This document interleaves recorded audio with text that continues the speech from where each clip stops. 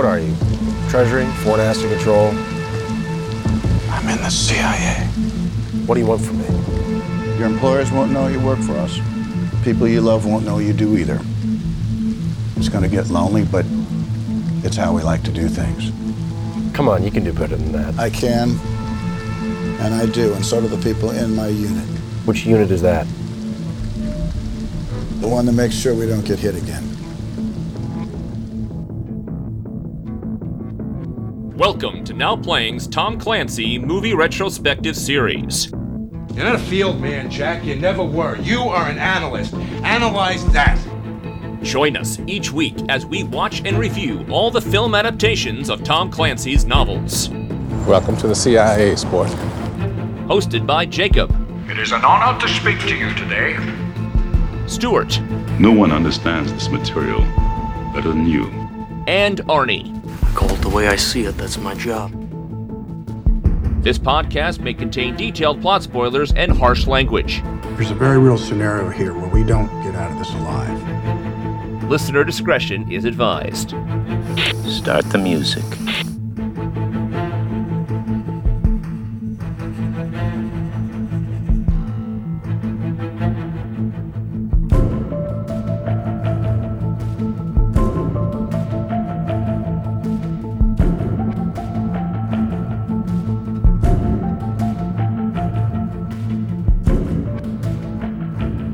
Today, we're discussing Jack Ryan, Shadow Recruit, starring Chris Pine, Kevin Costner, Kenneth Branagh, and Keira Knightley, directed by Kenneth Branagh.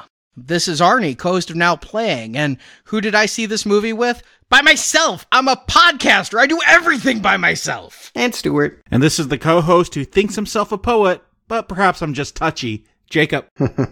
So, Tom Clancy in the 2010s. Are you talking about the man or his movies? Well, I was talking about the man and his whole, franchise. I think the video games are still popular, but his worldview didn't keep pace. And in 2013, he, officially dies of a heart attack at age 66. But there are the rumors that Obama killed him right after he killed Breitbart. What? Come on. This is a real thing. Obama killed Clancy. I mean, a liberal president. It was on his watch, and Clancy is a known Republican, and he seemed to know a whole lot about industry secrets. What did he know? What was the next book going to be about? We live in a time full of conspiracy, so I think it's just a game for some people. But yes. Did Clancy have Obama's real long-form birth certificate? Is that why he was killed? Tune in next week on Breitbart. I think you're onto something there, and I do believe that, again, it could have been for any reason. The FBI did admit that they kept a very long file on him, but they claim it was because Reagan asked him to work in the administration for a little bit. He was considered for a consulting job because he seemed to know so much. Or did he know too much? For whatever reason, Hollywood cheered because now they could finally make the Jack Ryan movie they always wanted to. Without his scathing commentary tracks. Yes, one that looked like Jason Bourne. Let's just make him an action hero. Let's not worry about adapting the books and the politics and all of that stuff about writing reports.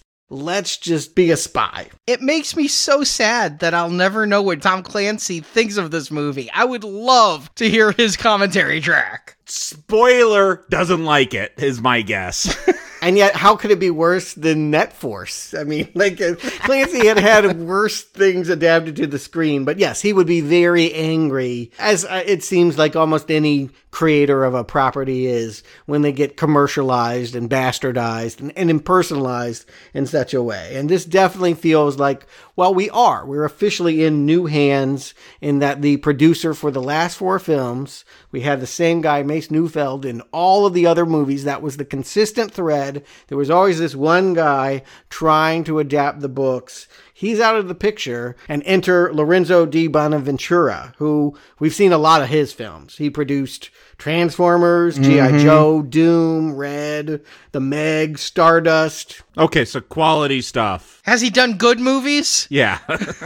His movies make money. I'm looking at him right now, and he's done Stardust and the remake of Pet Sematary. And which is his greatest sin? Probably Stardust. All right, he hasn't made films that I believe some of us recommended or will recommend. Constantine. I did give that a pass. It wasn't good, but I liked it. The Stephen King film 1408. I remember really liking that one. We'll get there one day, one year. Red, I guess you two liked Red. I liked Red too. The point is, he makes loud, big Hollywood properties, and he is not going to want to follow a nerdy analyst who's filing reports on people. Like, that's just not the movie he's going to make. Oh, and he didn't. Spoiler alert, he did not make that movie. No, he is in fact not an analyst for this whole film. They at one point are like, you're no longer an analyst. I mean, I think he analyzes some stocks at the beginning, but that's about it.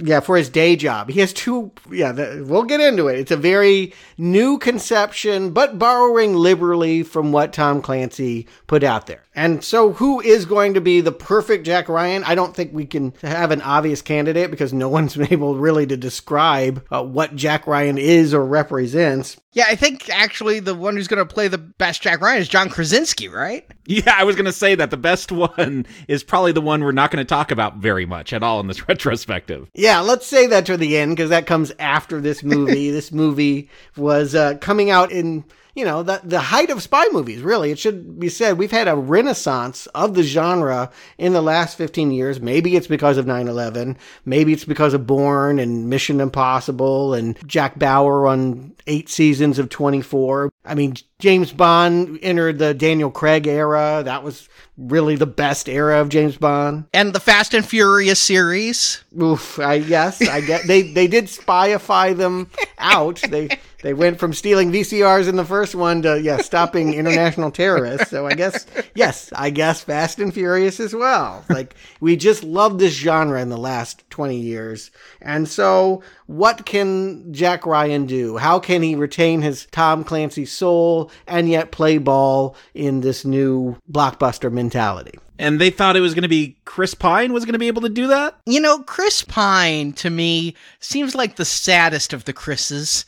They always say we got Chris Evans and Chris Hemsworth and Chris Pratt and then Chris Pine. And of all of them, Chris Pine seems to be in the most aborted franchise attempts, right?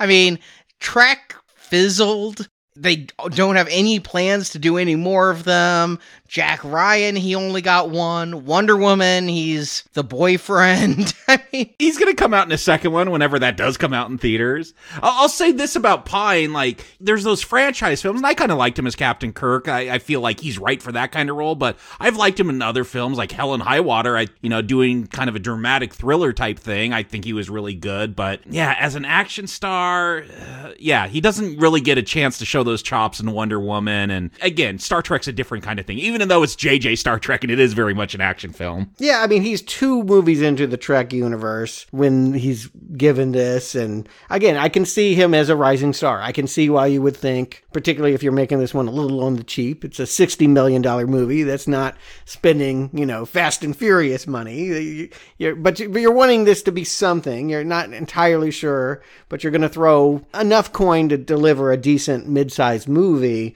Chris Pine is a decent mid-sized action star. I also wanted to say he was my favorite part about Wonder Woman. I thought he deserved an Oscar nomination. He was terrific in that movie. Yeah, I liked him in it too. You know what I never realized, though, is that he's the son of Robert Pine, who was the sergeant on Chips. I knew that he had acting parents. I knew that he didn't, just come to Hollywood with a hope and a dream, that he had a little nepotism on his side, whatever that may mean. And his mom was in Masters of the Universe. Oh. Well, don't hold that against him. Oof. Just imagine they didn't run him out of town. He got dolphed.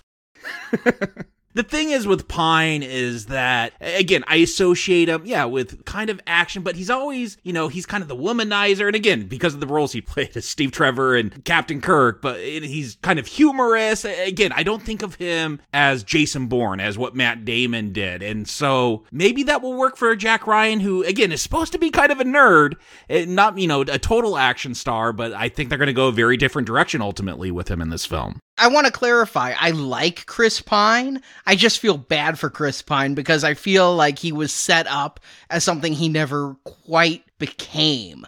But when I see him in a film, I'm usually pretty happy. I do think my favorite role of him was Spider-Man and Into the Spider-Verse, but... Who does he play in that? The Spider-Man who dies and sings the Christmas album. Oh, yeah, okay. And then the director here really shocked me. I knew nothing about this movie coming in, I should say. Starring and directing. I did not know this. Boy, you want to talk about an odd one. Like, here's somebody that started his career really being hailed as some kind of genius. Like, he is interpreting Shakespeare for a new generation and brilliant Oscar nominations. And by the end of it, I mean... Look, this shows you how bad Thor was. This is what he gets stuck doing. Apparently, his new movie's so bad they threw it on Disney+. Artemis Fowl, I don't know what that is, but they were like, we're not even going to mess with theaters. We don't know if they're opening or not. It was coming out in theaters, so oh wow, I didn't know that. I remember seeing the posters at theaters, so that just got pushed to Disney. Oh yeah, it got thrown away. And he ended up after this doing Disney Cinderella. I didn't even know they made a live action Cinderella. But yes, Sir Kenneth Branagh. When I think of Kenneth Branagh, I think of Shakespeare. And that's why I thought he was a good choice for Thor. I really love Much Ado About Nothing. But I also like his modern stuff. People forget that right between Henry V and Much Ado About Nothing, he did Dead Again. And that was really good. About a weird psychic reincarnated murder mystery. I don't remember it being really good. I remember it being okay. And I remember his Mary Shelley's Frankenstein. And again, it has me really questioning. It's one of those where like, oh, maybe you're terrible. Like a Darren Aronofsky, where like you start out and I think, wow, this guy is going to be a major talent. And by the latest movies, I'm like, do I even want to watch it? And then he did Noah and Mother. Yeah, I don't even know if I want to watch anymore. I'll admit that Mel Gibson's Hamlet is superior to Kenneth Branagh's Hamlet. Jeez.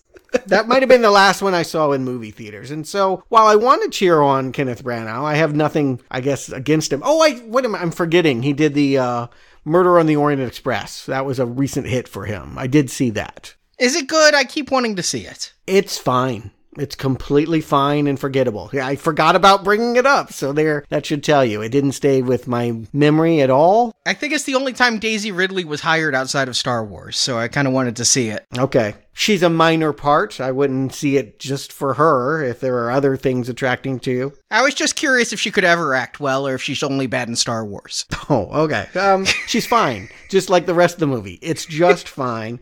And so, yes, can Kenneth Branagh connect with the spy genre? I mean, maybe he's got a James Bond movie in him. Maybe he's the perfect person, but I wouldn't think it was the logical choice in 2014 to say this is the guy to, yes, direct and co-star. Yeah, he does seem like a strange choice. I'm trying to figure out what he was trying to do with his career. Was he just trying to make money? I mean, to go from Thor to Jack Ryan seems like a strange choice for somebody who had, he'd been acting in the Harry Potter films, and as an actor, he was very diverse, but as a director, these seem far away from his 90s more personal films. I think the bottom fell out on the Shakespeare audience. Like, that was something we did in the early 90s. And then he just couldn't find... I mean, he kept making them. It's worth pointing out he apparently did a Macbeth and some other ones, and they just didn't connect with audiences. So he couldn't do the thing that made him popular,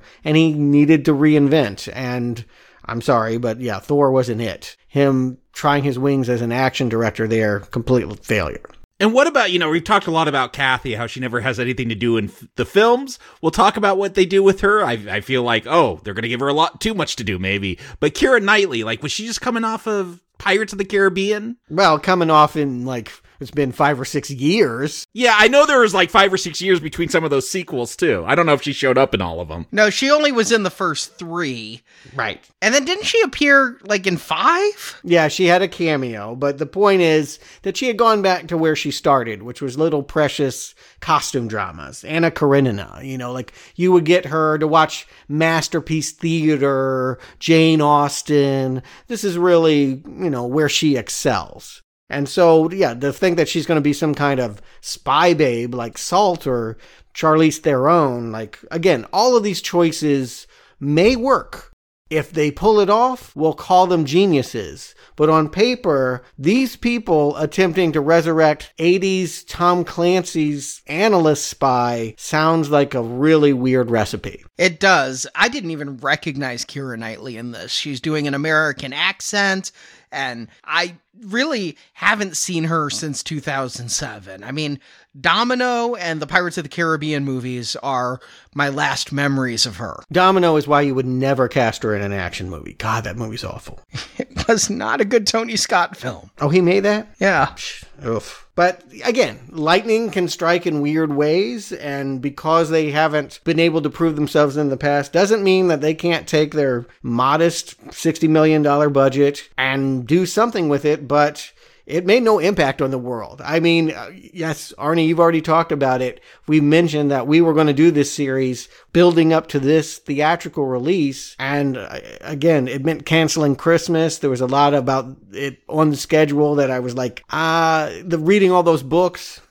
I was hoping that we wouldn't do it. We decided not to do it. And nobody else seemed to do it either. This movie made $50 million, which I would call a very big disappointment, if not a flop. It cost $60 to make, so you gotta look at this as a money loser in theaters that probably has broken even over time on video. But do you know anyone that saw this? Have you guys seen it? Well, that was my question for you guys, because we decided not to do it back in 2014. I didn't bother seeing it. I didn't want to see it. I never wanted to see it, but here we are doing this retrospective, so I have to. So I never got around to it. Did you guys? Nope.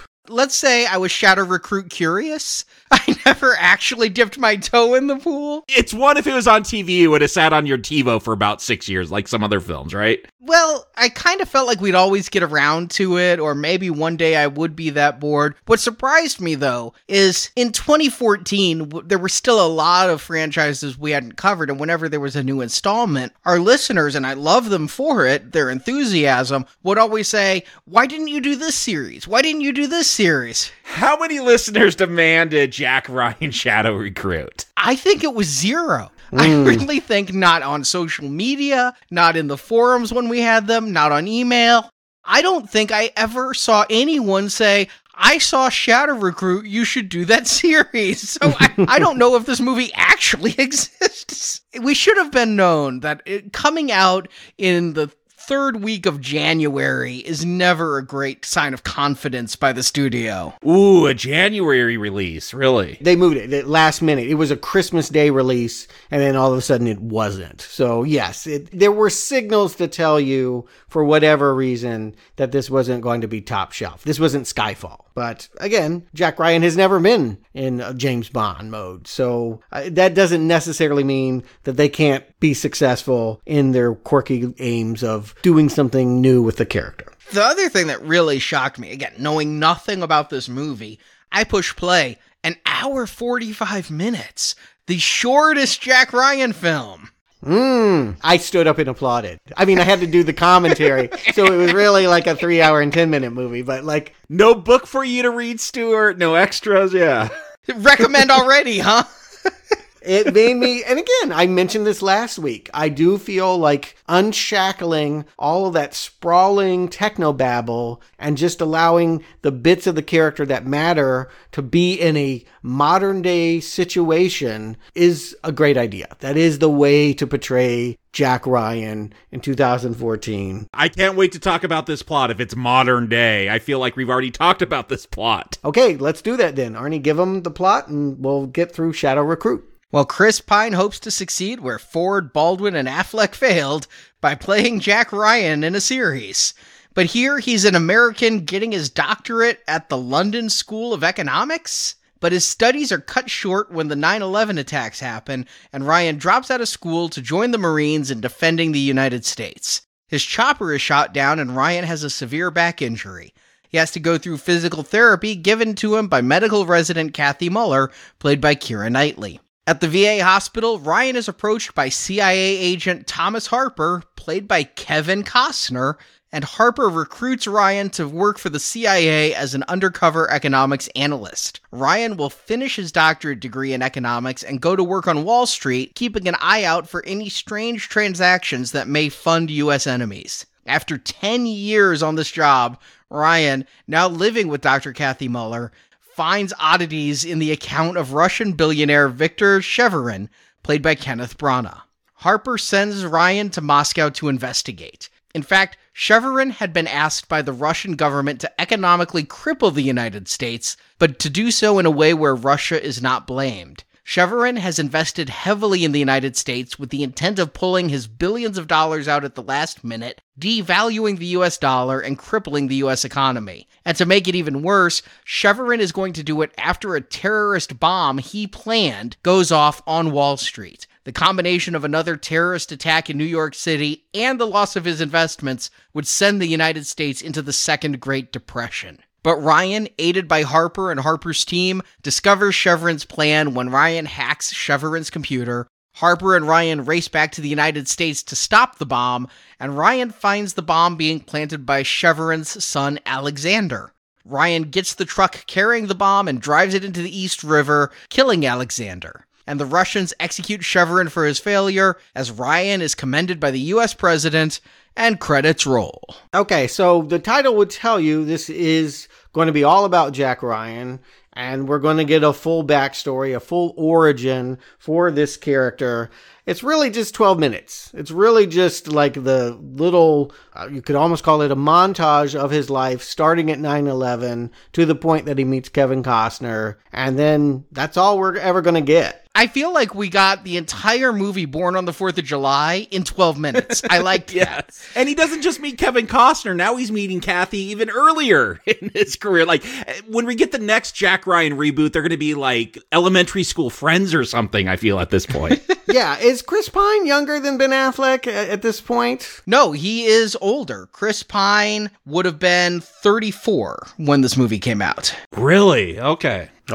I mean, Ben Affleck felt young as well, but there's something very boyish. Yeah, Chris Pine feels even younger. Yeah. And it's again, that's a credit. When he's playing young Captain Kirk, I think that works for him. Here, again, they're going to try to turn him into James Bond, and we'll talk about it. All I'm asking in the beginning is this all you ever needed to know about a character? Is this enough for you to be endeared to a character that 5 movies in, I don't think any of us have ever cared too much about? Do you like Jack Ryan, seeing the story of a man who dedicated service to his country and broke his back? I don't know that I know Jack Ryan from this opening. I mean, we're introduced to him, and he's in London for reasons. Chris Pine himself doesn't seem like a person who would move to London or study economics, but I'll get past that. Which was the same problem with Ben Affleck. He felt more like the jock than the nerd. And then that he would jump into military service at 9/11, though. I like that. I like that as a character trait, that he is going to drop career plans and everything and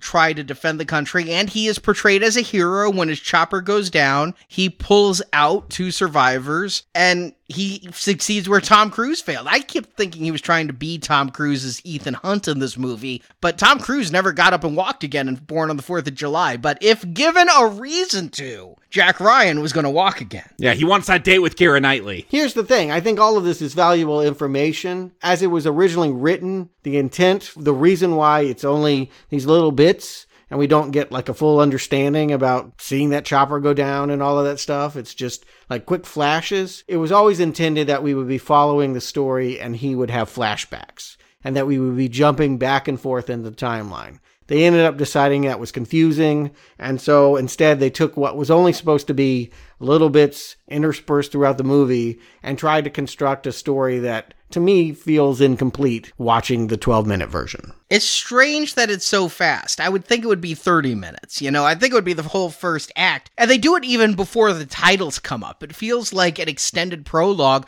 which then makes this movie only 90 minutes. No, this is called Shadow Recruit. I thought we were going to see a lot of headhunting, but Harper, Kevin Costner character, walks in and like the first 10 minutes just says, hey, you're going to join the CIA and go undercover. You're going to be our Shadow Recruit. They get to it very fast. They get to it like this were the pilot of a TV series. This feels like how you would do it if you were doing the Jack Ryan show. Like we got to get through all of this, blah, blah, blah, blah, blah, and now we can go have the episode. Like that's the kind of pacing. And that's unfortunate because I do feel like I've never really connected with Jack Ryan. I want to connect with Jack Ryan. This is the movie to do it. So take your time and have us see his whole journey from economics student to soldier to CIA analyst. You are not alone, Stuart. My problem with these Jack Ryan films is he always seems like the least interesting thing, and I guess it's the writing. I don't know how you fail after 5 films to make a character that you're interested in. There's lots of one-off films where you're able to create a protagonist that I'm into. They have not been able to do that with Jack Ryan. But I think, Stuart, you said it best. At this point, spy thrillers are the thing, and that's about the plot. That's about the espionage. It's not about the person.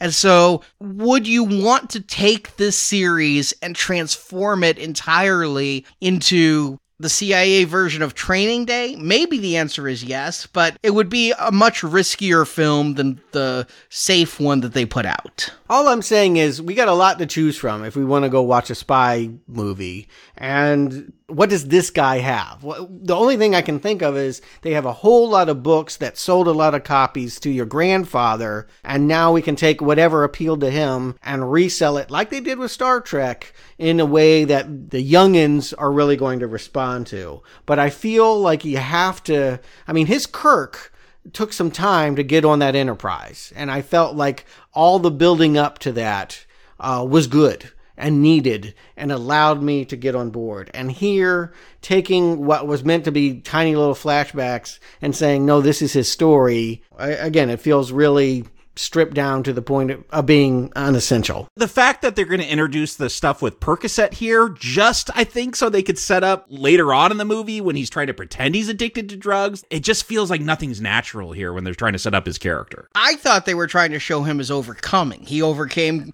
addiction to painkillers. He overcame his inability to walk. We never saw him addicted to the painkillers, though. He just asked for 2 one time. Yeah, but we're told he has to wait 2 minutes to take them. Told, we're not shown, though. We were shown him asking. It's...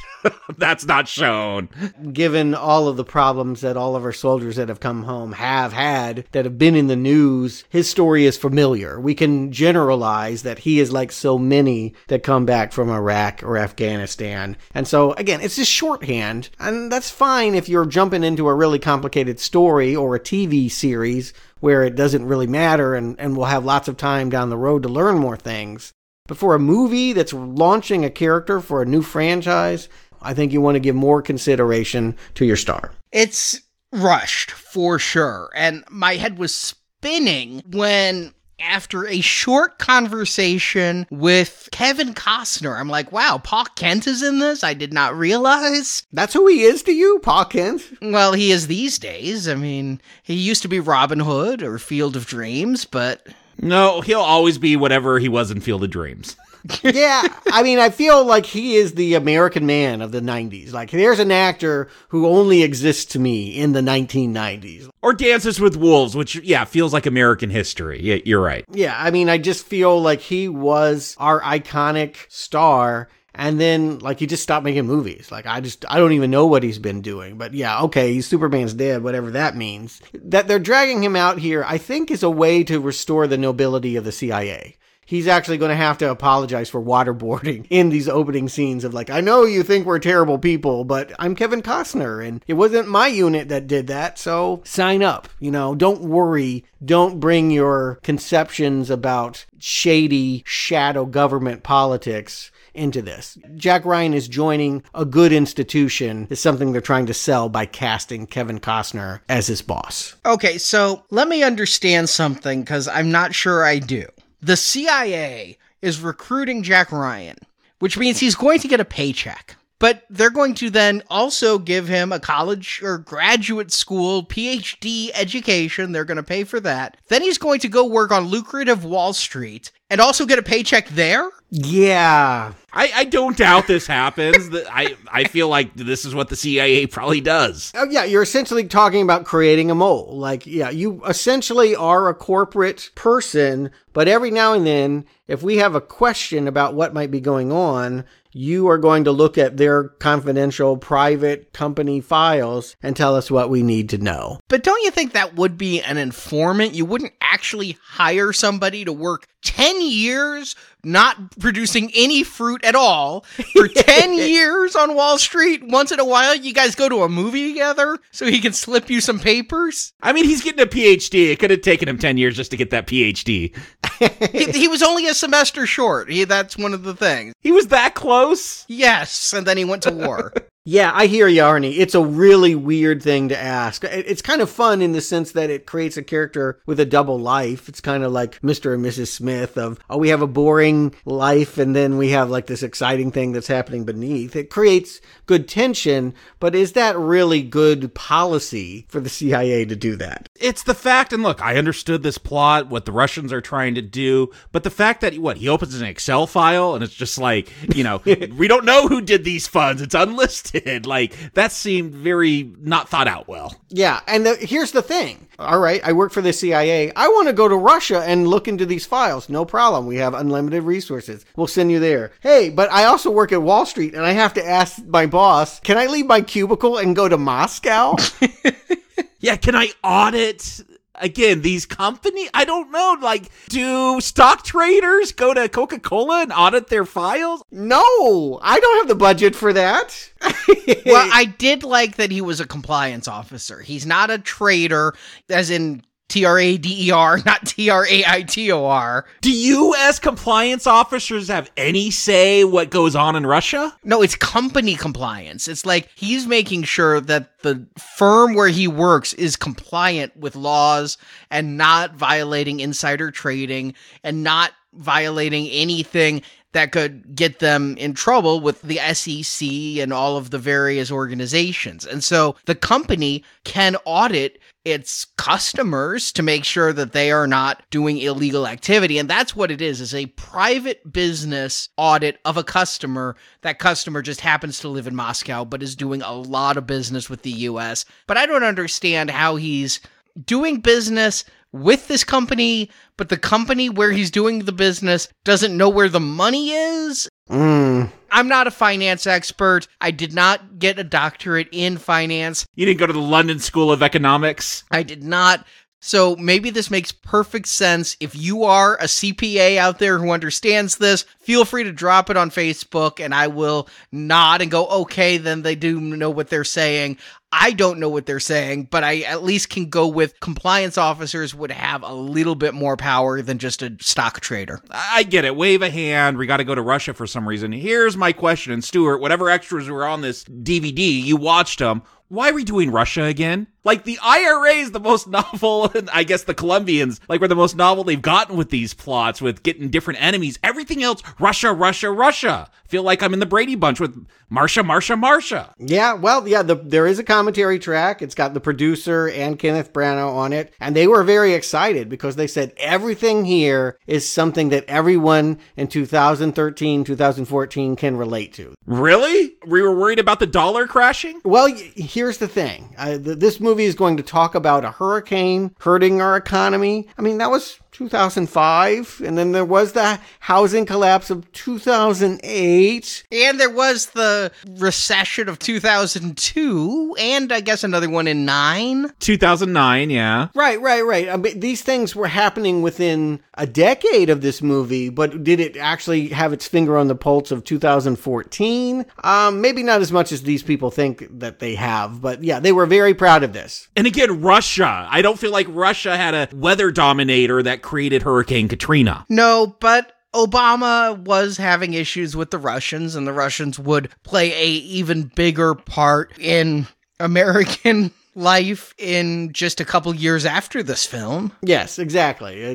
I don't want to get too much into conspiracy. People have their political views, but I think very much the threat of Russia rose again with Putin coming back to power. Remember, he left, and then he came back, and he's kind of installed himself for life, and has been making moves that have made a lot of people nervous on the world stage. Oh, I get that with Putin, but at this point, I don't care if this is a documentary. I'm just sick of Jack Ryan and Russia. Well, okay. You're saying you want to separate this character from Russia. I get that. You feel it's played out. But to me, Tom Clancy doesn't make any sense if you're not talking about Russia. He was never any good at understanding anything else other than Soviet politics. Like, that's why his biggest books, biggest successes were all in the 80s and early 90s. That's where you would want to keep a character of his, because if you took them out of that, I'm not sure how their thinking would work. I mean, it forms so much of the character's analysis. I mean, obviously our CIA and all of that, they're thinking about other enemies than Russia. But keep in mind, when people are thinking of Tom Clancy, the one thing they're thinking of is The Hunt for Red October. Not just his books, but in movies. If you are going to create a rebooted Jack Ryan franchise, I think you would want to harken back to Red October. I understand that we have watched these in quick succession, and so in the span of 5 weeks, we've been to Russia 3 times, but these movies were spaced decades apart. Yeah, that's fine. You're going to get my grandpa to go see this then. You're not going to get me, and that's why none of us went to the theaters. I didn't even know who the bad guy was until I pushed play. I had no idea this was about Russia until I watched it. But we're all saying the same thing. This feels of a different generation. I'm not saying that. No, I agree. I'm saying that, in fact, while it looked like Russia had sailed off into being a failed state, they have emerged on the world stage now as a threat in 2010s. And so that they want to get back to this feels like they're both getting back to, Clancy's biggest success and to a threat that we know very well, but had kind of forgotten about. And who knows, maybe Kenneth Branagh just wanted to try out this accent, because he is playing a Russian mobster. We can tell from the arm tattoos. Yeah, and they do get a real-life defector in this film. Yeah, that was a really fun cameo that they have. Baryshnikov. I was shocked. My wife is like, is that Baryshnikov? I'm like, how did you just pull that out? Like, we had to stop the film, look it up. He's uncredited, but yeah, it really is him. He's Kremlin. He's the one saying, we don't care what you're doing, Mafia. Make us money, that'll be great, but do not get us involved in the politics. You're on your own. This is a private enterprise, whatever you're doing. They're hiring him or implicitly asking him to hurt America because America is trying to allow Turkey to build an oil pipeline. And if Turkey builds this oil pipeline, Russia will lose its monopoly. And we get Baryshnikov saying, America has declared economic war. And so that's what we have here. Yeah, I didn't get all the stuff with the pipeline. Again, I understood the plot with the currency and all that. But yeah, all this gobbledygook about a pipeline and economic war, enough of it's there to move the plot forward. It's just their motivation. It doesn't actually ever come up again. It's just the inciting incident to piss off the Russians to try to harm us, but distancing themselves by getting this mobster to do it. And of course, if your hero is an economics major, that the economics of things has to be central to the whole terrorist plot. I don't know if economics majors wrote this script. I'm not one, but it feels like it's just like a lot of this, just shorthand, just code for saying, well, that's why it can only be Jack Ryan. Nobody else in the CIA understands this. He wrote a paper once, so they're going to hire him and call him up. He's always just written a paper about whatever the movie's about. Sure, again, analyst. That's what he does best here. But now they're going to say something different. Now they're going to say, hey, we actually need you to go to Moscow and really investigate what these accounts, why they're buying up all of this U.S. currency and what they're hiding in shell companies. Yeah, he's told he's going operational. He's not just that analyst anymore. Now he is James Bond. James Bond, but I'm sorry, the thing that's so cool about the Bourne movies is they really went to the real locations. There was something about the Paul Greengrass era movies where, like, you felt there. And so they're going to do that. They will actually film in Moscow. This is not Canada with some CGI. They actually are going to go on location, try to do some real stunt work, parkour stuff. They're going to try to compete with a Bourne movie at half the price. And you can feel that they are actually there. The scenery, I was feeling the travelogue moment as Jack Ryan is getting to Moscow and being like, oh, look at that church. Oh, look at the Kremlin. Yeah, it's an important thing to do. It always helps me. Even in James Bond, that's always a fun thing to see where he's going to go. The travelogue is a part of it. And so that he's going to Moscow, it does feel dangerous. It does actually feel like, oh, can we go there? And don't you get compromised when you do that? Like, go to a hotel and they get you in a bad situation. I mean, yeah, I think that there's some modern thought on what traveling to Moscow means. You know, as he's getting ready to go to Moscow, this is where, again, they're going to bring Kathy way more into this story. And you're going to get all this stuff. You know, she finds a ticket stub because he has to go go to an old-timey movie theater to do all this secret CIA stuff and hand off information, and she's going to question him about that, and now she wants to go to Paris and have him meet her after he goes to Moscow. So again, they're already implanting Kathy to be a much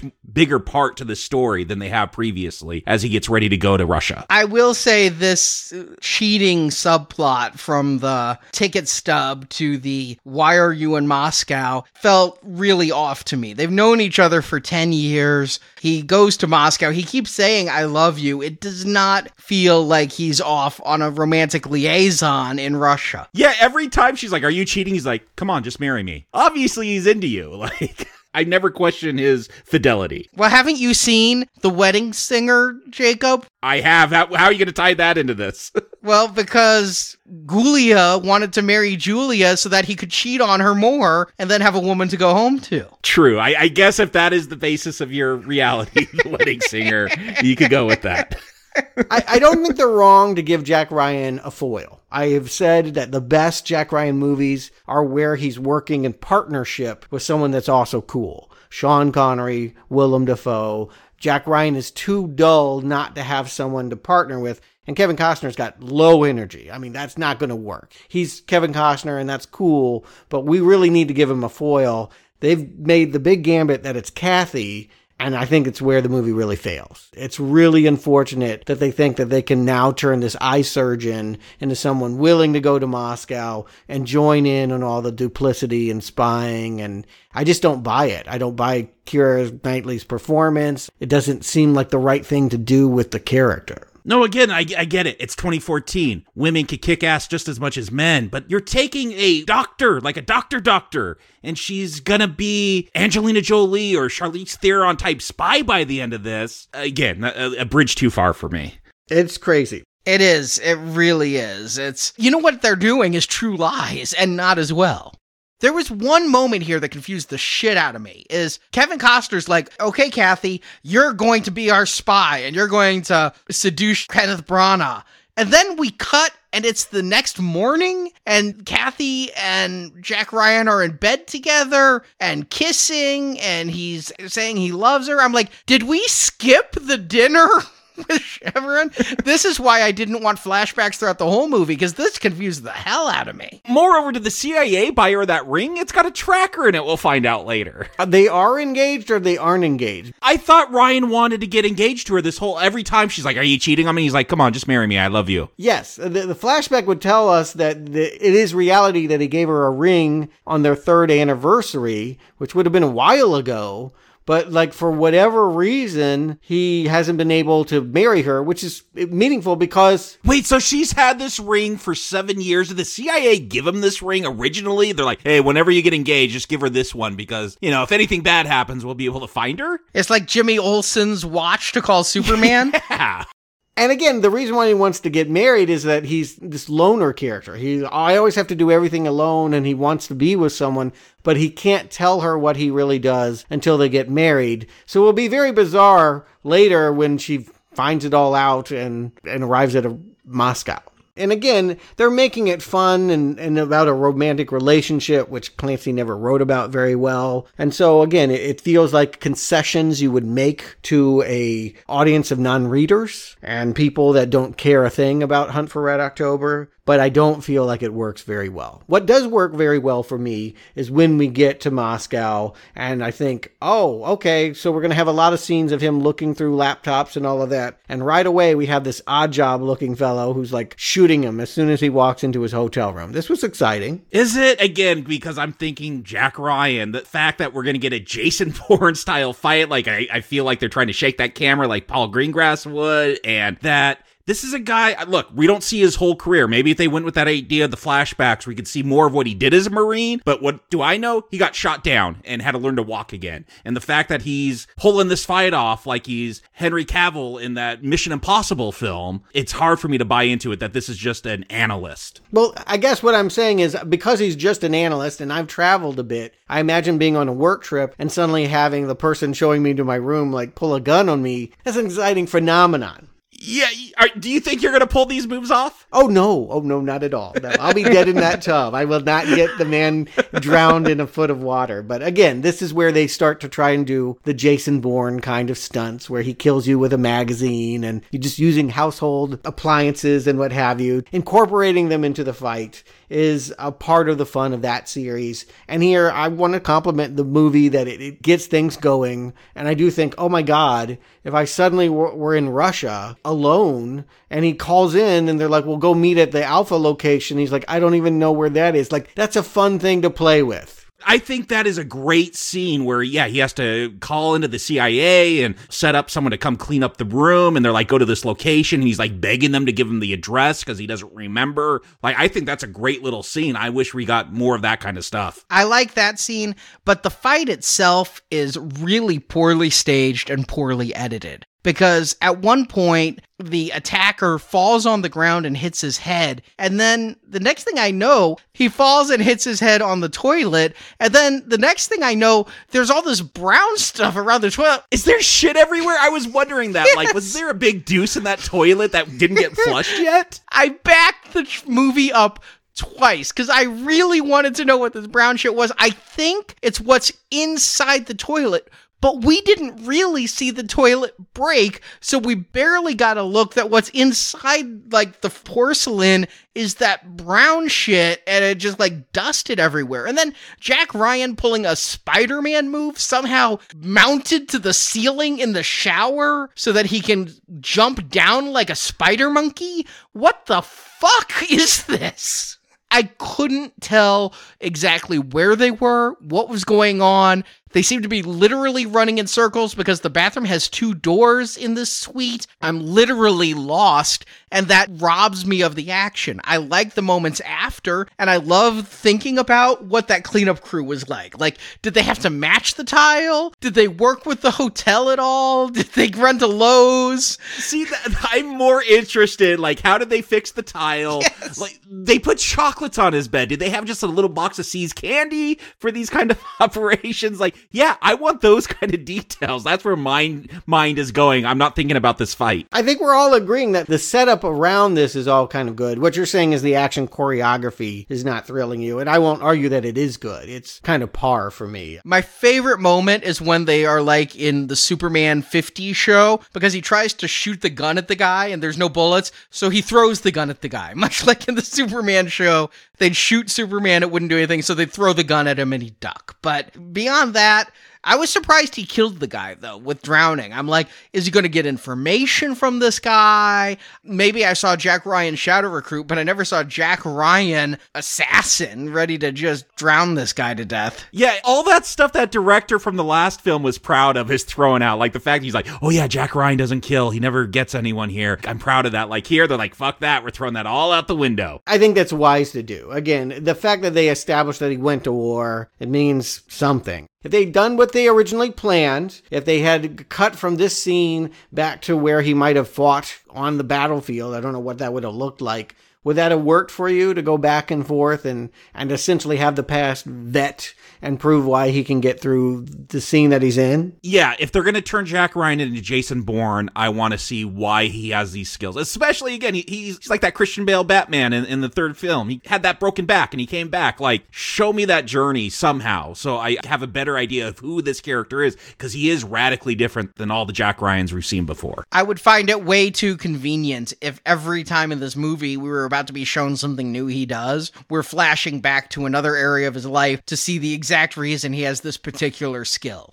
I like that we're not interrupting the Russian action to have all these flashbacks. I think that would have been a poor way to do it, and I'm guessing that the filmmakers and test audiences agreed, and that's why we have it edited the way we do. It may be perfunctory in the beginning, but it's better than to constantly break the flow of the current film. Yeah, I tend to think that the best thing this movie has going for it is you now have a guy who doesn't know what he's doing, who's more economics major than assassin, now having to fumble his way through the mean streets of Moscow, which Again, they look pretty scary at night. The thing is, I guess I just want more of that analytical or just more of that real life side. If this is a Clancy property, when Ryan finds Harper in Russia and Harper's like, got this dog, and he's like, oh yeah, I just stole it from someone's yard, so I just look like a regular person walking around, and they'll find it in the morning. Like, it's those kind of little details that suck me in, not so much these fights and that. So they got to set themselves apart from Jason Bourne and James Bond and all those other spy things. So yeah, go a little bit more thinky, and that doesn't seem like what they want to do here. Yeah, when he finally catches up with Kevin Costner, it's a good joke.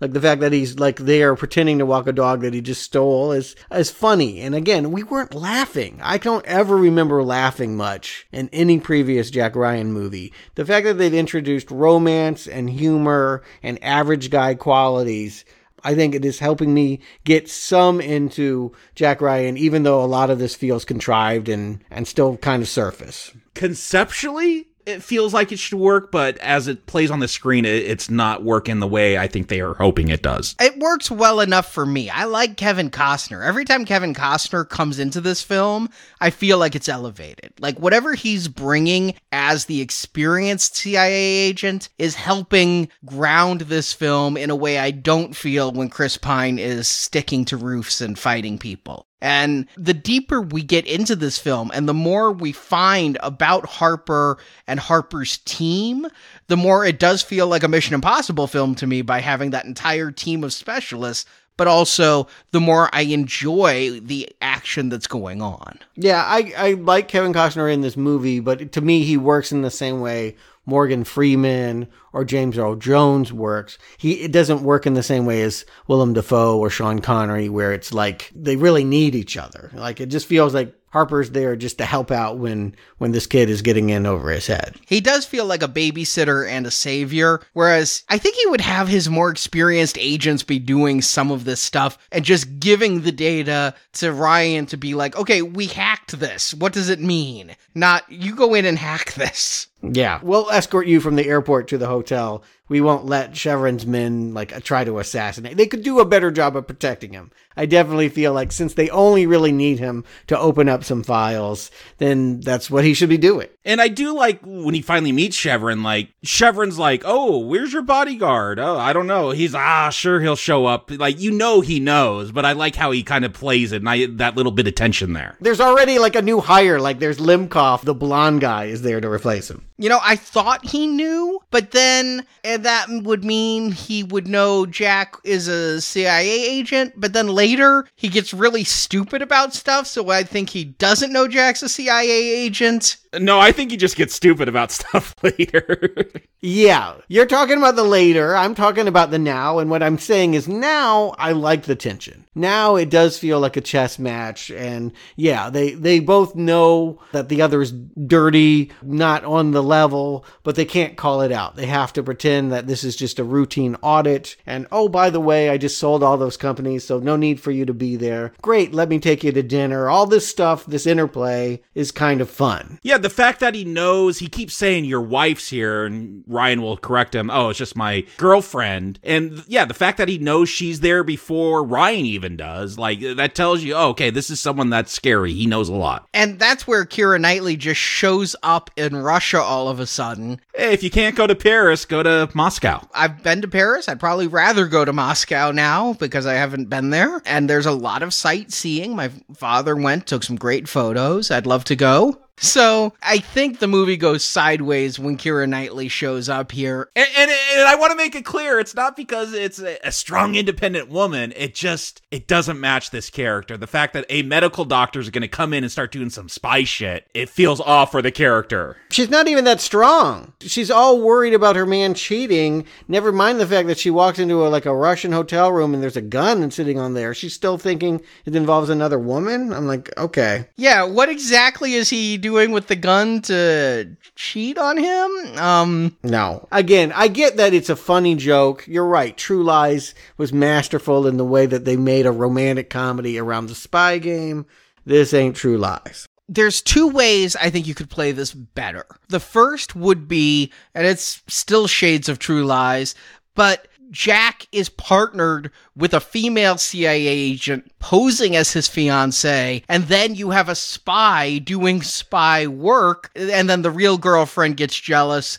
Okay, but at least then you have a real spy going on spy work, not Kevin Costner being like, okay, medical doctor, you're now going to dinner and you're going to seduce the Russian mobster. There is a female on the team. There's this Amy Chang. She doesn't get much screen time, but they could do exactly what you're saying, Arnie. Yes, or you could make Kathy, you're rebooting. You don't have to follow the books. Why can't Kathy work at the Wall Street firm and go with him on the audit, or at least have a smarter reason to be there, or have her be a CIA agent herself, part of Harper's team, and then build up that attraction, maybe in this one movie, maybe over the first few movies in the series, assuming you think you're getting that many. But there are so many better ways you could approach having the girlfriend also be the partner than to just have a medical doctor show up in Russia, find a gun, be told he's in the CIA,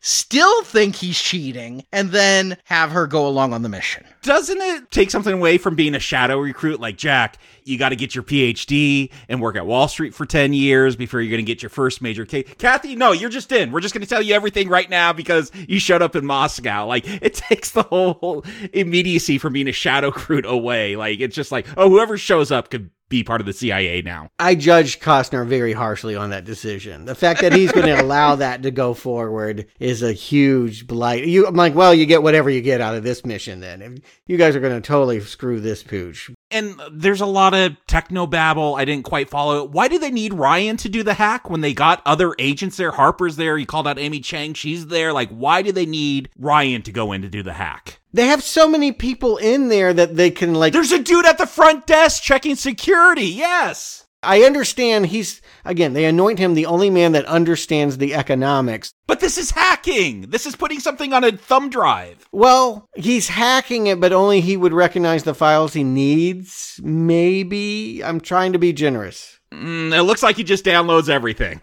but okay.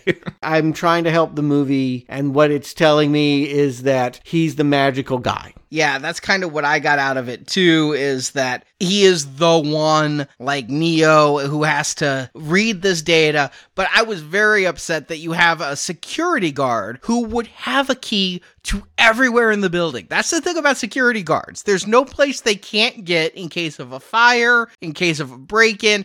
This security guard is a CIA agent who could just walk right into Chevron's office and plug in this thing that needs to be plugged into an electrical outlet to hack the system. But no, they're going to pickpocket Chevron so that they can get his wallet, so that Jack Ryan can steal his code key, so that the CIA agent can then let him in anyway, even though the facial scan doesn't match. So why did he need the code key? Couldn't he swipe a MasterCard and the guard just let him in? I mean, seriously. And then get up there and all of this, the spies coming up. It makes no sense. I'm actually finding more logic in Keira Knightley seducing Kenneth Branagh than I am in Jack Ryan running into this building. Yeah, diagnosing his psoriasis, like... Yeah.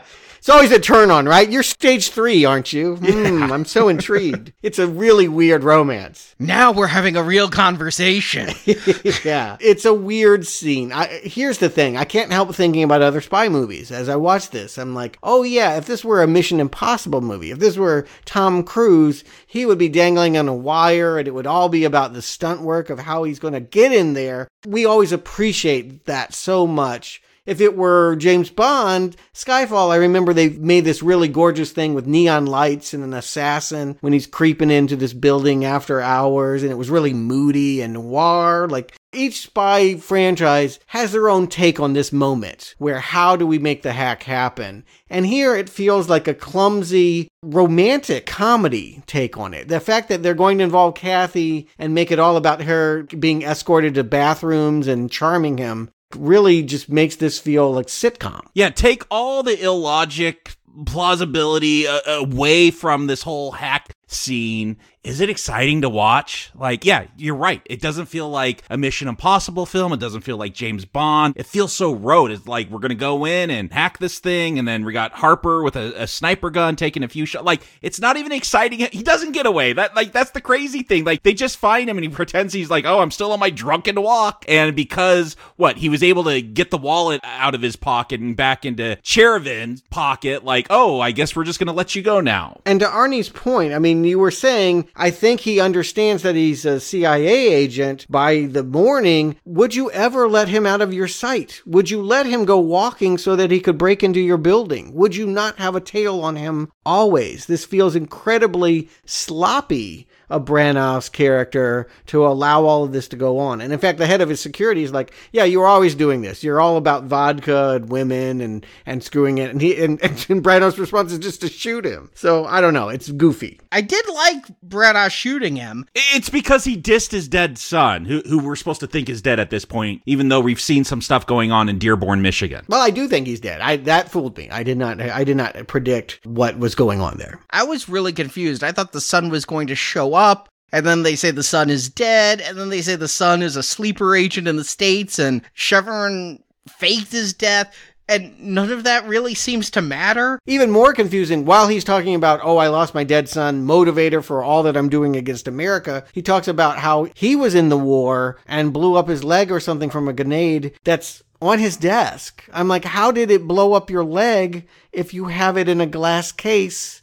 Like, very weird. I thought it was just a replica.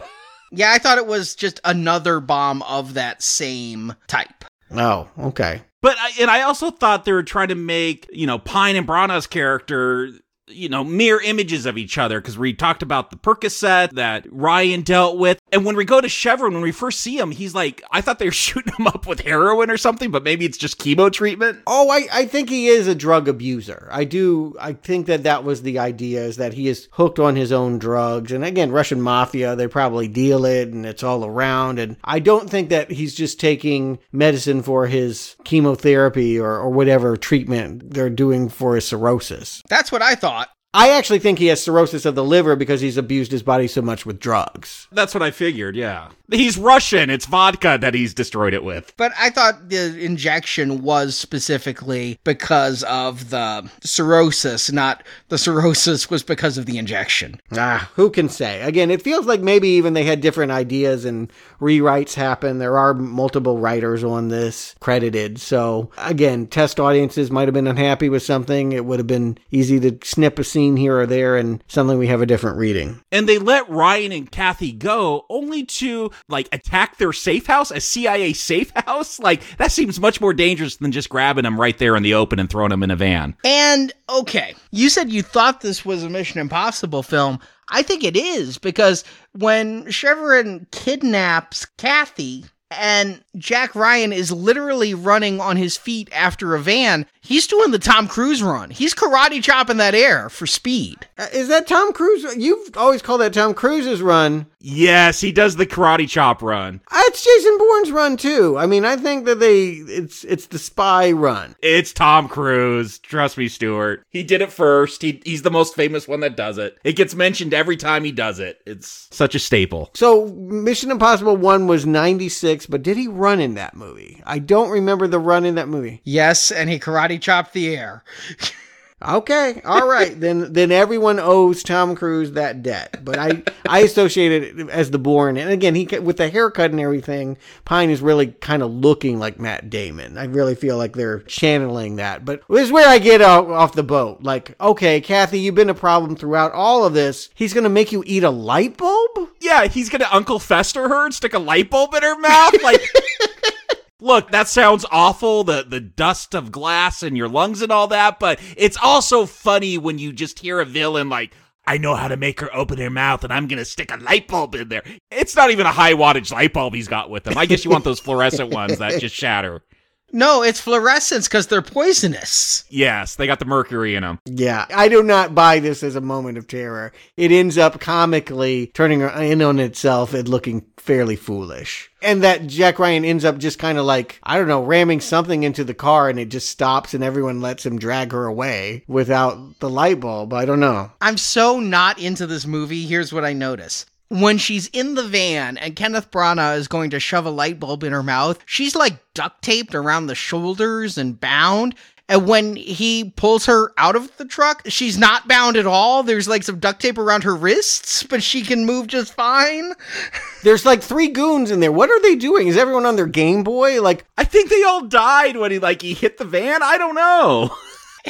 Yeah, people need to be involved. Like, we've just hijacked a woman and hit a CIA safe house. We really need to, like, doing our job. Like, this is what the Russian guy pays us to do. But yeah, it's very easy for this analyst to suddenly become Jason Bourne, Ethan Hunt, you name it, but become that spy trope and just, handily grab her away from danger.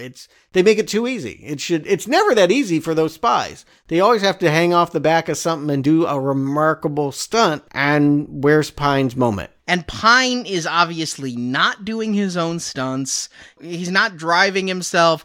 He doesn't do a lot of action. He doesn't have Bourne's moves. He didn't train like Matt Damon to do this stuff. He didn't hang off a building like Tom Cruise. I just find these action scenes completely lackluster because they're not doing big level stunts. Then when they're doing them, I don't feel like Pine is really the one doing them sometimes. Look, Tom Cruise is his own creature, and if other actors don't want to make the commitment that he does, I can respect that. I don't want to hang off an airplane either. That seems like a very bad thing to do.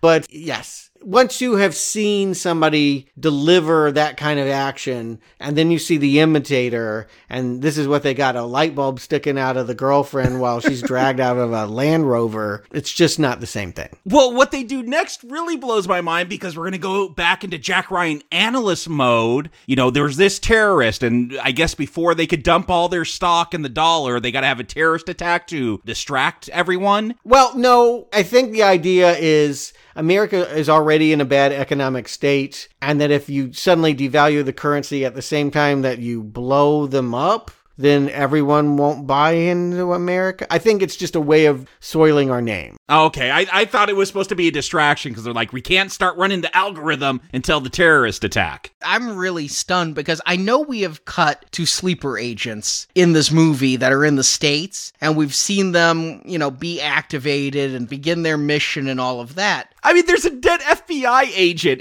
in Michigan, and it feels like that has no repercussion on this plot. No, but I didn't know they had a bomb.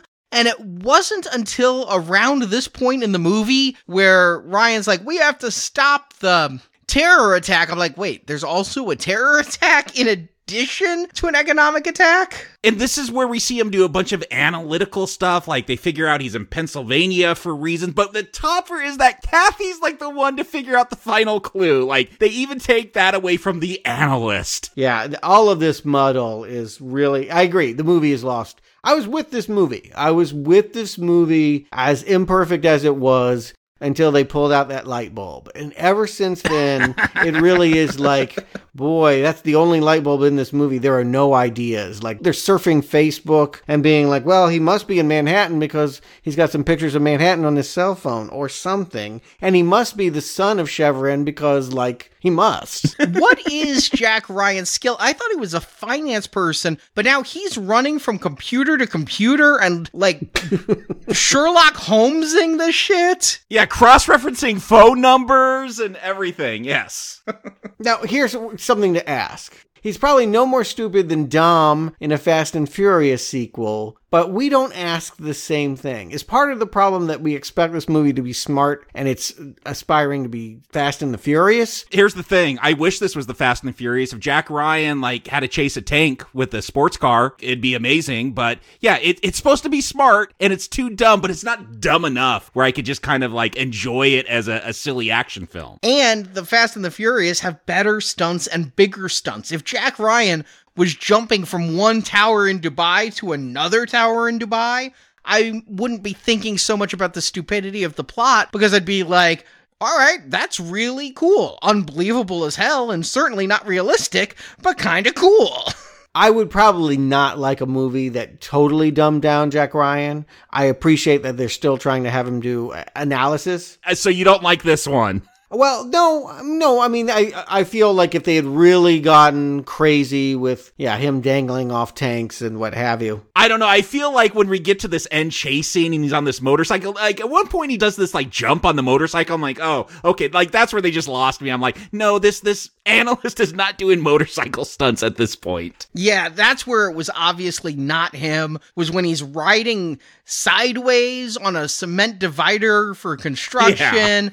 And I'm realizing this film, once they get back to New York and the team goes away, they never focused much on the team, but they were all distinct looking, and I liked that they all worked together very quickly, and I would have liked more of the team and less of Keira Knightley's implausible character here.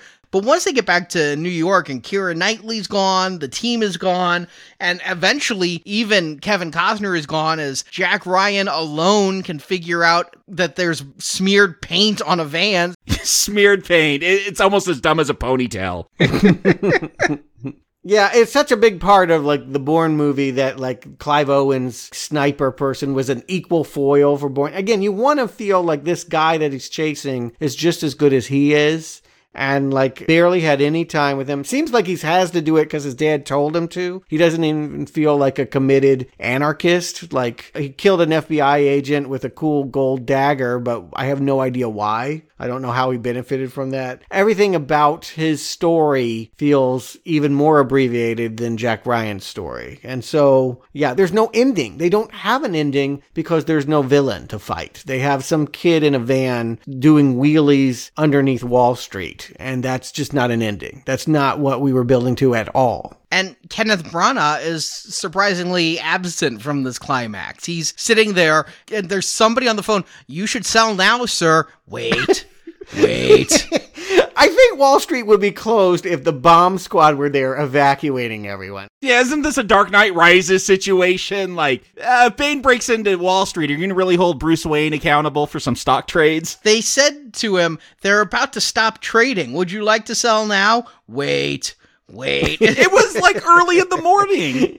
9 a.m. No, they were going to stop trading because of the terror attack. I mean, keep in mind, there are now, after 9/11, there are new laws about stopping trading. If the market drops too far, they stop trading. If there's a bomb outside the building, I think they stop trading. Yeah, if it blows up, they stop trading. But if he didn't accomplish the terror attack, from what I understand Jack Ryan to be telling me, even if the terror attack didn't happen, if Chevron did all of the selling of his assets, he'd still really hurt the States.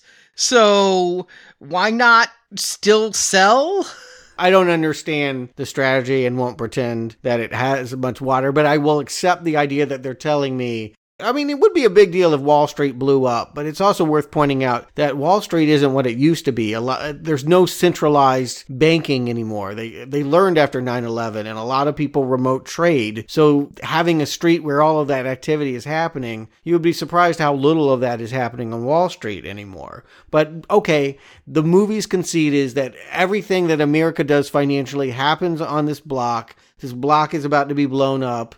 And then after Wall Street blows up, all of the currency is dumped and considered devalued. That would be the end of America, I guess. Okay, I will accept you on that for a dumb climax. But what I won't accept is the fight that we get. Yeah, Jack Ryan deserved a better conclusion. At one point, he's driving the van, gets up, it's still accelerating, and he's walking to the back and beating up on the guy. He's put it in cruise control and used the seatbelt to keep the steering wheel straight. Oh, I missed that. Okay, all right. So there is a reason. I was like, this is very bizarre that the car keeps driving without a driver. I actually have had this recurring nightmare that I am driving two cars down a highway and I have to keep jumping from one to the other, but they're both on cruise control. So this reminded me very much of my recurring nightmare. This movie is a nightmare.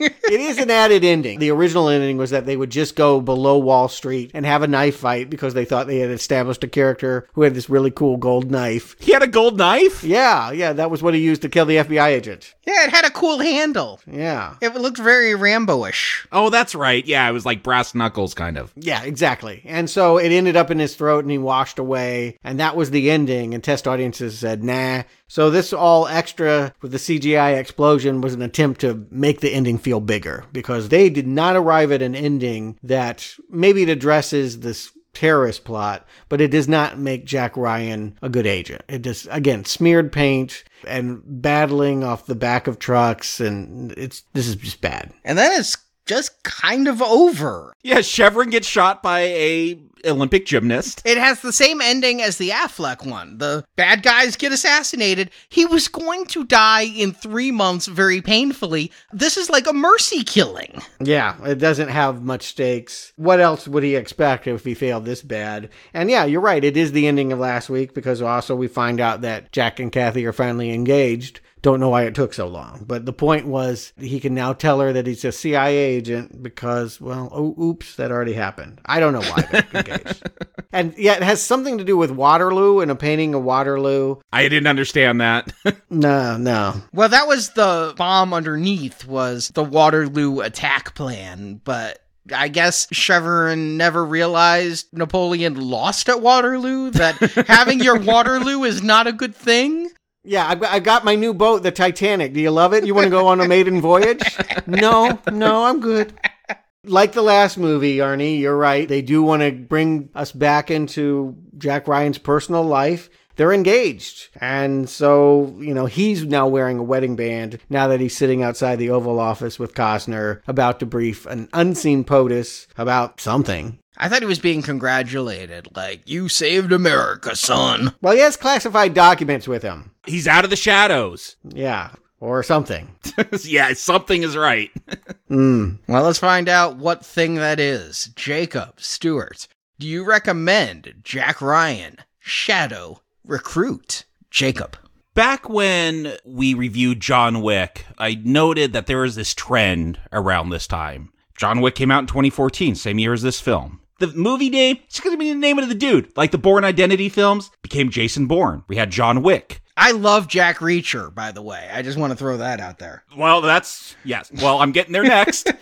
Don't worry, we'll talk about Jack. We never got an Ethan Hunt film, but we got Jack Reacher, Tom Cruise. And we got Jack Ryan, Shadow Recruit. And so here's the thing, like, they're going to take everything special away from Jack Ryan being this nerdy analyst. And to me, that is the draw, is let's take this slow burn, more realistic approach. And they're going to try to shove him into all these different boxes. So is Jack Ryan a Jason Bourne? No, Jason Bourne's got way better choreography in those films. They're just more exciting. It's better action. This doesn't have that action. Same with John Wick, like that gun fu and just the crazy world that those films build. That's not in this one. And Jack Reacher. We haven't talked about those films. I've seen both of them. I really like the first one. Like, it's a good thriller action film with Tom Cruise as this ex-military guy that's piecing together. He does more analysis in that film than Jack Ryan ever does in this film. Like, putting clues together, and it's really fun to watch him do all that stuff, and then it's got great action as well. Are you saying the second one isn't as good? Because I love that first one, but I haven't seen the second yet. Yeah, the second one, it didn't have the same appeal. It's fine, but...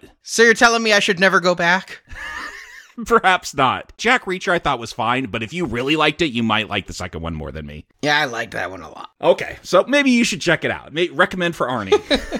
So this Jack Ryan, we've talked about James Bond. He never got a film called James Bond, but you see what I'm saying? Like, there's all these other action stars. So if this isn't going to do what's special to the Tom Clancy character, analyst piecing clues together with all this political intrigue, and they're going to force this to be an action film, I don't know what this brings to it, because it doesn't do anything near as good as Bourne, Wick, Reacher, Ethan Hunt, James Bond, any of those that we associate with this kind of storytelling. And that is the big problem. Again, remove my bias from this equation like I had to do with The Sum of All Fears, and you're left with yet a pretty mediocre, stupid action film that I don't see a whole lot of appeal to. I could see why there's not a sequel to this one. So yeah, once again, Jack Ryan Ryan is not going to get a recommend from me. Stuart. Yeah, I thought it was going to be a home run because I thought the strategy of just taking the character of Jack Ryan but removing all the geopolitics of Tom Clancy would make this easy to do. I'm cool with them just saying, let's graft a Jason Bourne story, make a knockoff, and we can make this work. We've got talented people and a known built-in audience for the Tom Clancy world. It should have worked. It should have been the best of the series because, frankly, I haven't loved any of the Jack Ryan movies, but it only kind of works in the beginning. I'm going to stand by the fact that when he's stranded in Moscow, I do feel like the early scenes have a lot of intrigue, and then we get the light bulb. And when we get the light bulb, it all just shatters. It really does. Don't Uncle Fester your movie. I think that's the lesson to learn here. I don't feel like Keira Knightley's very good. Chris Pine is not as confident in this role as he was with Kirk. But I'm really going to lay most of the problem here with Branagh. Who knows? Maybe even those Shakespeare movies aren't good. Maybe The Emperor Has No Clothes. We thought he was going to be this major talent. But when I think about the history of the movies that he's put out, he makes these really hammy, over-the-top movies that are full of themselves. It doesn't help that I saw the commentary track and he's making comparisons to Hamlet while all this garbage is going on during the screen. But I just feel like, this is a very generic, very unimpressive movie from someone who really feels like they make art. And I don't get it. I don't know why this failed, but it certainly did. And it's just not good enough to keep going forward in this direction. I'm not surprised there's no sequel, but maybe not as angry as Jacob. I will say it's a weak not recommend as opposed to Venom. Yeah, it's just flat out not recommend. Not a strong one. Okay. But I got a little Venom. I'll say that. Tom Hardy was better in Venom than Chris Pine in this. Yeah, I wasn't talking about that, but okay, yeah. We can bring up any action movie and it sounds like you feel like it's better than this one. Yeah, this is a kind of a poor action film. I'm going to say that it was a very unmemorable experience. I now challenge Jacob to a review of Red Heat. Wow. I've seen Red Heat.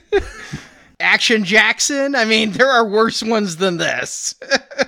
I don't remember Action Jackson. Red Heat, I remember, had some good puns in it, but... Dolph has Red Scorpion. I'd watch Dolph all over the Punisher again before I watched this. Ugh. And I can't really add to what you guys said. We all saw the same movie. I was with this movie for the first half. I was laughing at how fast, it was Cliff Notes on the 4th of July for the prologue.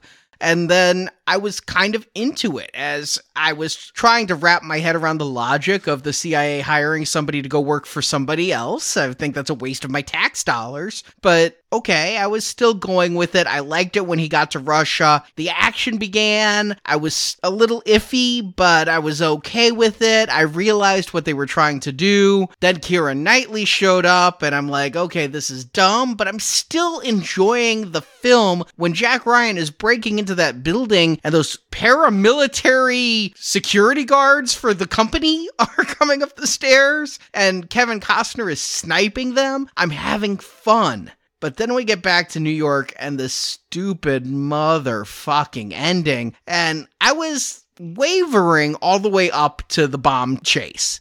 I was wavering between recommend and not recommend because I thought this movie had some good things going for it. I like Kenneth Branagh and Kevin Costner in this film. I think both of them give good performances. I think Chris Pine is kind of playing Kirk or the same role in that Reese Witherspoon Spy in Love movie. Remember that one? No. Did you see it? Yeah. Oh, wow. I couldn't compare.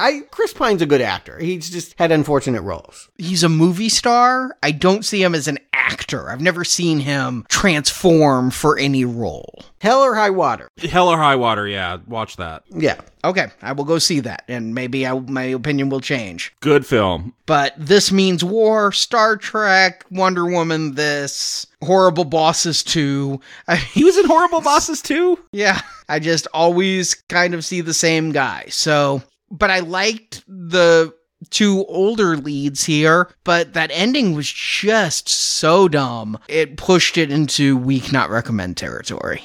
Yep, that's exactly my experience. I've tried to give it every benefit of the doubt, but in the end, it just wouldn't let me. It just wouldn't let me embrace this movie, and I guess that's the way audiences feel. I was watching it, and like halfway to 3/4 of the way through the film, I'm like, the guy's going to give me shit because I'm going to recommend this, you know? It's not the greatest, but I'm having fun. It's, you know, a little stupid, but the good's outweighing the bad. I'm having a good time. And then that ending comes, and I'm just like... The light bulb. It's the light bulb. I'm telling you, the light bulb went in her mouth, and I went, "Rrr?" I'm never going to not think of you saying that they were going to Uncle Fester her now. They were. I mean, I think with all of these Tom Clancy, Jack Ryan films, I mean, look, Clear and Present Danger, I think that is the best one. Sorry if that's blasphemous towards Hunt for Red October, but like not a great film, but I felt that was the most entertaining. It wasn't Russia.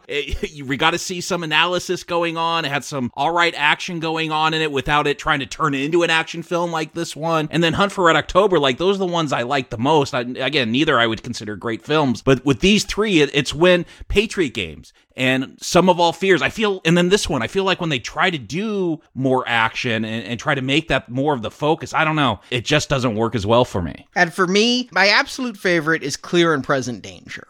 And coming into this, I would have been shocked if you would have told me that a Harrison Ford one was going to be my favorite. Yeah, my memory was I didn't like those Harrison Ford ones. Close behind it, though, is Sum of All Fears, truthfully. Before Red October? Yeah. Red October, I would rather have a poorly drawn villain than a cook out of nowhere. That really bummed that film out for me. Wow, it's really that chef that ruins it for you. Yes. So, Hunt for Red October is third, but I mean, I liked it. Patriot Games fourth, and Shadow Recruit last. Now, you know, I think I'm hearing it from you guys too. None of these movies light my fire. Like you don't have to see any of them. You really don't. Actually, Clear and Present Danger and Sum of All Fears, both, I mean, those are not weak recommends. They are solid recommends from me. Okay. We're all saying the same thing, though. Clear and Present Danger, you know what? It's on the same level. I won't say it's better, but since if I have to put one first, Clear and Present Danger, Hunt for Red October, right there at the top. They're the ones that have, again, the wise mentality of putting Jack Ryan paired with someone equally or more interesting than him. You have to give Jack Ryan something to write about. He's an analyst. He himself is not interesting. So if you don't have that other figure, then it's not going to work. And that is the problem with the other movies. Sum of All Fears, I gave a pass to. It's much lesser than the other two I just mentioned. And then Shadow Recruit. For me, Patriot Games was the absolute wash. I just did not like that film at all. Wow. No, see, with the three I didn't like, I just went with which actors do I like the most? Like Harrison Ford, Chris Pine, and then Ben Affleck. Like, that's how I kind of react to those films. Like, who would I want to see on screen the most? I don't like any of them, though, those last three. John Krasinski, I'm telling you, my favorite Jack Ryan. I only watched the first 2 episodes, but I'm going to keep watching. I wanted to give that a taste, and John Krasinski is like the perfect mix of nerdy and buff to play this character as an analyst going overseas and investigating. Yeah, I think A Quiet Place kind of recontextualized Krasinski, because before that, he was Jim from The Office, but I think having both of those in your head when you watch the Amazon series, and I watched both seasons, all of them, you just watched the first 2, I'd be interested to see what you think after you finish season 1, because I'd say cut out half the episodes, but I do think that's the right actor. He does feel like a nerd, but, you know, they got the budget to do some good action scenes in that series. Again, I like the first season more than the second. The second one's weird, because, like, Kathy, like, she's like a big part of the first season. She goes away. Like, the actress isn't even there. I don't know what happened in that second season. I saw them both. I felt like I didn't know we were all going to watch it, so that's cool. I was the one reading the books. I figured, there's one more iteration of the character. I agree. If you're going to watch any of them, above Clear and Present Danger, I think it's the Amazon series. They have the time, over 8 episodes, to tell the plot. And yeah, you get to know the characters. It still feels like Clancy, but they make it contemporary. All I can say is both Marjorie and I were sucked into the first 2 episodes to the point, and there's so few episodes per season. Yeah, 8 episodes. They're about 45 minutes each. Yeah, it's a very manageable series and I like that they do kind of the 24 thing with from what I can tell from the first 2 episodes, the arc of a story per season, so you get more detail and more intrigue than you could get in any of these 2-hour movies. And just from performance on the first 2 episodes, I say Krasinski is the best performer in embodying Jack Ryan. I will say season 2, he feels much more like Jack Bauer than Jack Ryan. Again, I don't know what happened with season 2. That Kathy's gone. He's a lot meaner in that one. Yeah, I mean, he's just to jump ahead. I would say I actually like that development because he went from being an analyst to being someone more higher up. And I think the idea is if you rise in the CIA, you become a little bit more corrupted. You get a little bit more blood on your hands. And Kathy, I never miss her. Again, I like the fact that they just say, you know what, why don't we have him be a bachelor and he can sleep with the babe in season 2 and we don't have to have it all be about family at home. And I did read it must be popular enough. They were doing a season 3 until COVID hit and had to halt production, but I guess there will be a 3rd season. Right. And of course, there is a new movie. Let us not forget, we have been building up to a 6th theatrical film. Are there new movies this year? I mean, I didn't say this year, and I don't know if the theaters will exist. I just know that we initially started this because we knew in October it was planned that Without Remorse, the 6th book in the Ryanverse, as it's called, is going to be made into a movie, but it doesn't have Jack Ryan. It is Clark, it is Willem Dafoe, it is Liev Schreiber, only he is now being played by Michael B. Jordan. Yeah, I'm guessing they're going to go with Iraq, Afghanistan veteran instead of Vietnam vet, like in the original novel. I'm just starting the book. I will read it. God help me. It's another big one. Oh, I thought it was pretty breezy. It's much more pulpy, I felt, than some of the other novels of his I read. Okay, yeah, it seems like a Rambo story. He's a Vietnam vet. Yeah, no, it starts off as like a Punisher story and then turns into Rambo. Yeah. Now I want to read it. Well, happily I'll hand it to you, but I've gone this far. I have to, what's another 700 pages? But anyway, we'll see when that comes out, but I do like Michael B. Jordan, and I do feel like, yeah, someone could deliver a fresh take on this universe. There is yet to be a great film made from a Tom Clancy project, and maybe this will be the one to do it. It's also worth pointing out, Rainbow Six, which was a book as well as video games, they are planning that to have some kind of movie at some point. Does that go in the Jack Ryan retrospective or the video game retrospective then? It was a book first by like a week. Oh, okay. Does that count? They came out pretty much at the same time, so maybe we have 4 hosts on that one. I don't know. We'll see if it happens. And before we go, I want to give a shout out to some of our patrons. Again, our high level patrons. Chris, Josh, teacher needs a drink. They all do. My wife's a teacher. That's very true. They all do, and they deserve them. Andrew Doran, Tartan Spartan, Maddie B, John, Jacob Music 418. That's not me. No, JACOB. You're KOB. Okay. Why 418 and not 420? Come on. I'm wondering if it's his area code? D Peters VS and Active Chic 573. Thank you all for your support. And for people like Active Chic 573, I'm assuming that's something Podbean just assigned you. I have added a link to our donation page right above where we thank all of our patrons, where you can go and enter your Podbean username, enter your real name, and we'll get it updated on our site. So you can do that, and then we can thank you more personally. Yeah, but thank you, everyone. Yes, thank you to every single one of our patrons, be you a $1 supporter or a $25 supporter or an even higher supporter. Thank you so much for your support of our show. It means that we can keep doing it, and it means the world to us. Absolutely. It means that we could get through the Sleepaway Camp movie nobody wants to talk about, Sleepaway Camp 4, The Survivor. Oh, so by Survivor, they're talking about old footage that survived that they could piece together. Yeah, from what I understand, they ran out of money, and there's only like 12 minutes of original footage in this whole thing. They had no money then if they only had 12 minutes.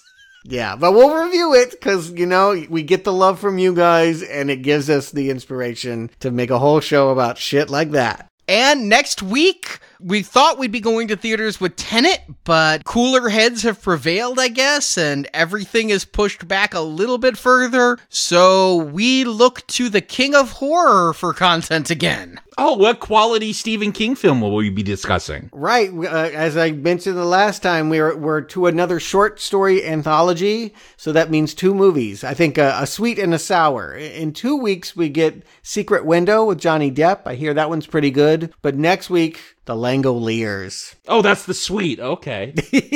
That's the really good one, right?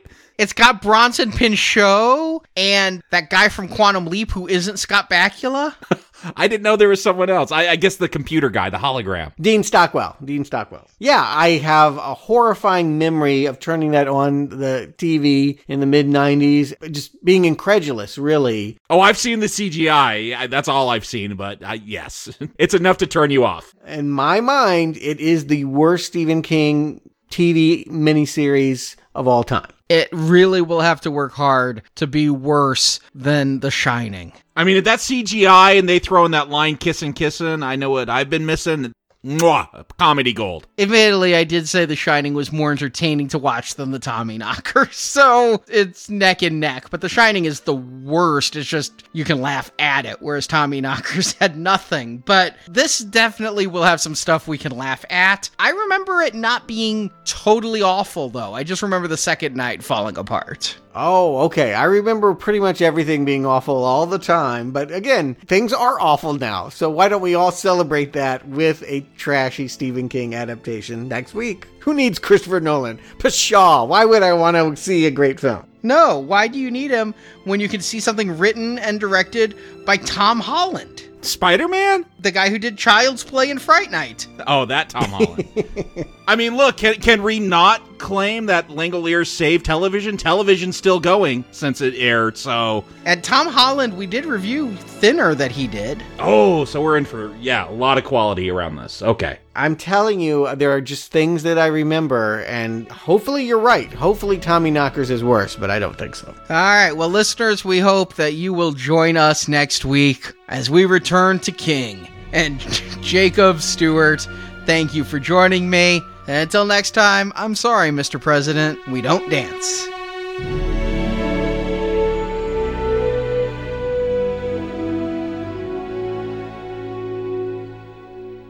Stop the launch sequence. Lassiter here. Flash override. Stop the sequence. Stop the sequence. Order the planes to stand down. Take us to DEFCON 3. And would somebody ask Mr. Ryan if I can use the phone now? Thank you for listening to this episode of Now Playing Podcast. Any way you can get that Boy Scout on a field trip look off your face? Not a chance. That's what I like about you. We hope you've enjoyed the show. A great day, comrades. We sail into history. Come back to NowPlayingPodcast.com each week for another new movie review podcast. So, you feel like a movie this weekend? Also at our site, you can find hundreds of other movie reviews, including Star Wars, A Nightmare on Elm Street, Independence Day, the Avengers films, Back to the Future, Batman, Superman, The Fast and the Furious, and more. He's listening to it on his headsets, and he's just happy as a clam. And then all hell breaks loose. Now Playing Podcast is a show without any sponsors or ads. We rely on support from listeners like you to keep Now Playing operating. Reciprocity. That's a clever name for it. You can donate to the show and, as our thank you, receive bonus podcasts. Over 150 bonus movie reviews are available to choose from on the Now Playing Podbean page, including Alien, Night of the Living Dead, Jurassic Park, Ghostbusters, Indiana Jones, Lord of the Rings, Psycho, Troll, and more. Find a full list of available bonus shows at nowplayingpodcast.com/donate. When the world trembled at the sound of our rockets, well, they will tremble again at the sound of our silence.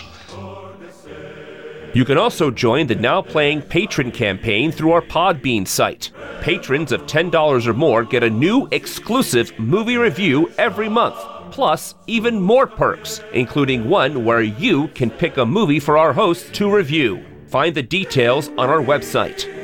I want the money in my account before I move an inch. You can help us out by leaving us a 5-star review on Stitcher, Podbean, iTunes, or your other podcast store of choice. You're either with us or you're against us, Jimmy boy.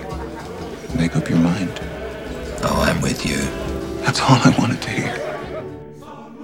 You can follow Now Playing on Facebook and Twitter, where we post announcements of new episodes and where the hosts post movie mini reviews. Links to our social media pages are available on our homepage. Oh, did they hit anybody's Instagram, Facebook, Hopscotch, Reddit, No, anything? None. Now Playing Podcast is produced by Arnie Carvalho. When's the last time you slept? Wow. Associate produced by Jason Latham. If you disregard my counsel, if you keep running your business the way you have been, with your balls instead of your head, 2 things will happen. I'll quit, and you'll get killed. Now Playing is edited by Stephen, Heath, and Arnie. Like Beethoven on the computer. You have labored to produce. Now Playing credits read by Brock. And a voice cried out from heaven, saying, "It is done." The opinions expressed on Now Playing are those of the individual hosts and may not reflect the opinion of Venganza Media Incorporated. I said, speak your mind, Jack, the Jesus. Venganza Media Incorporated is not affiliated with the motion pictures reviewed or otherwise referred to herein. I don't imagine the boys on the hill have proved this. All movie clips and music included in this podcast are the intellectual property of their respective copyright holders. They are included here for the purpose of review and no infringement is intended. But the day that I sell out my countrymen will be the day that I put a bullet through my own head. Now Playing Podcast is an exclusive trademark of Venganza Media Incorporated. Now Playing is a Venganza Media production, copyright 2020, and no part of this show may be reproduced, repurposed, or redistributed without the written permission of Venganza Media Incorporated. All rights reserved. Welcome to the new world, sir.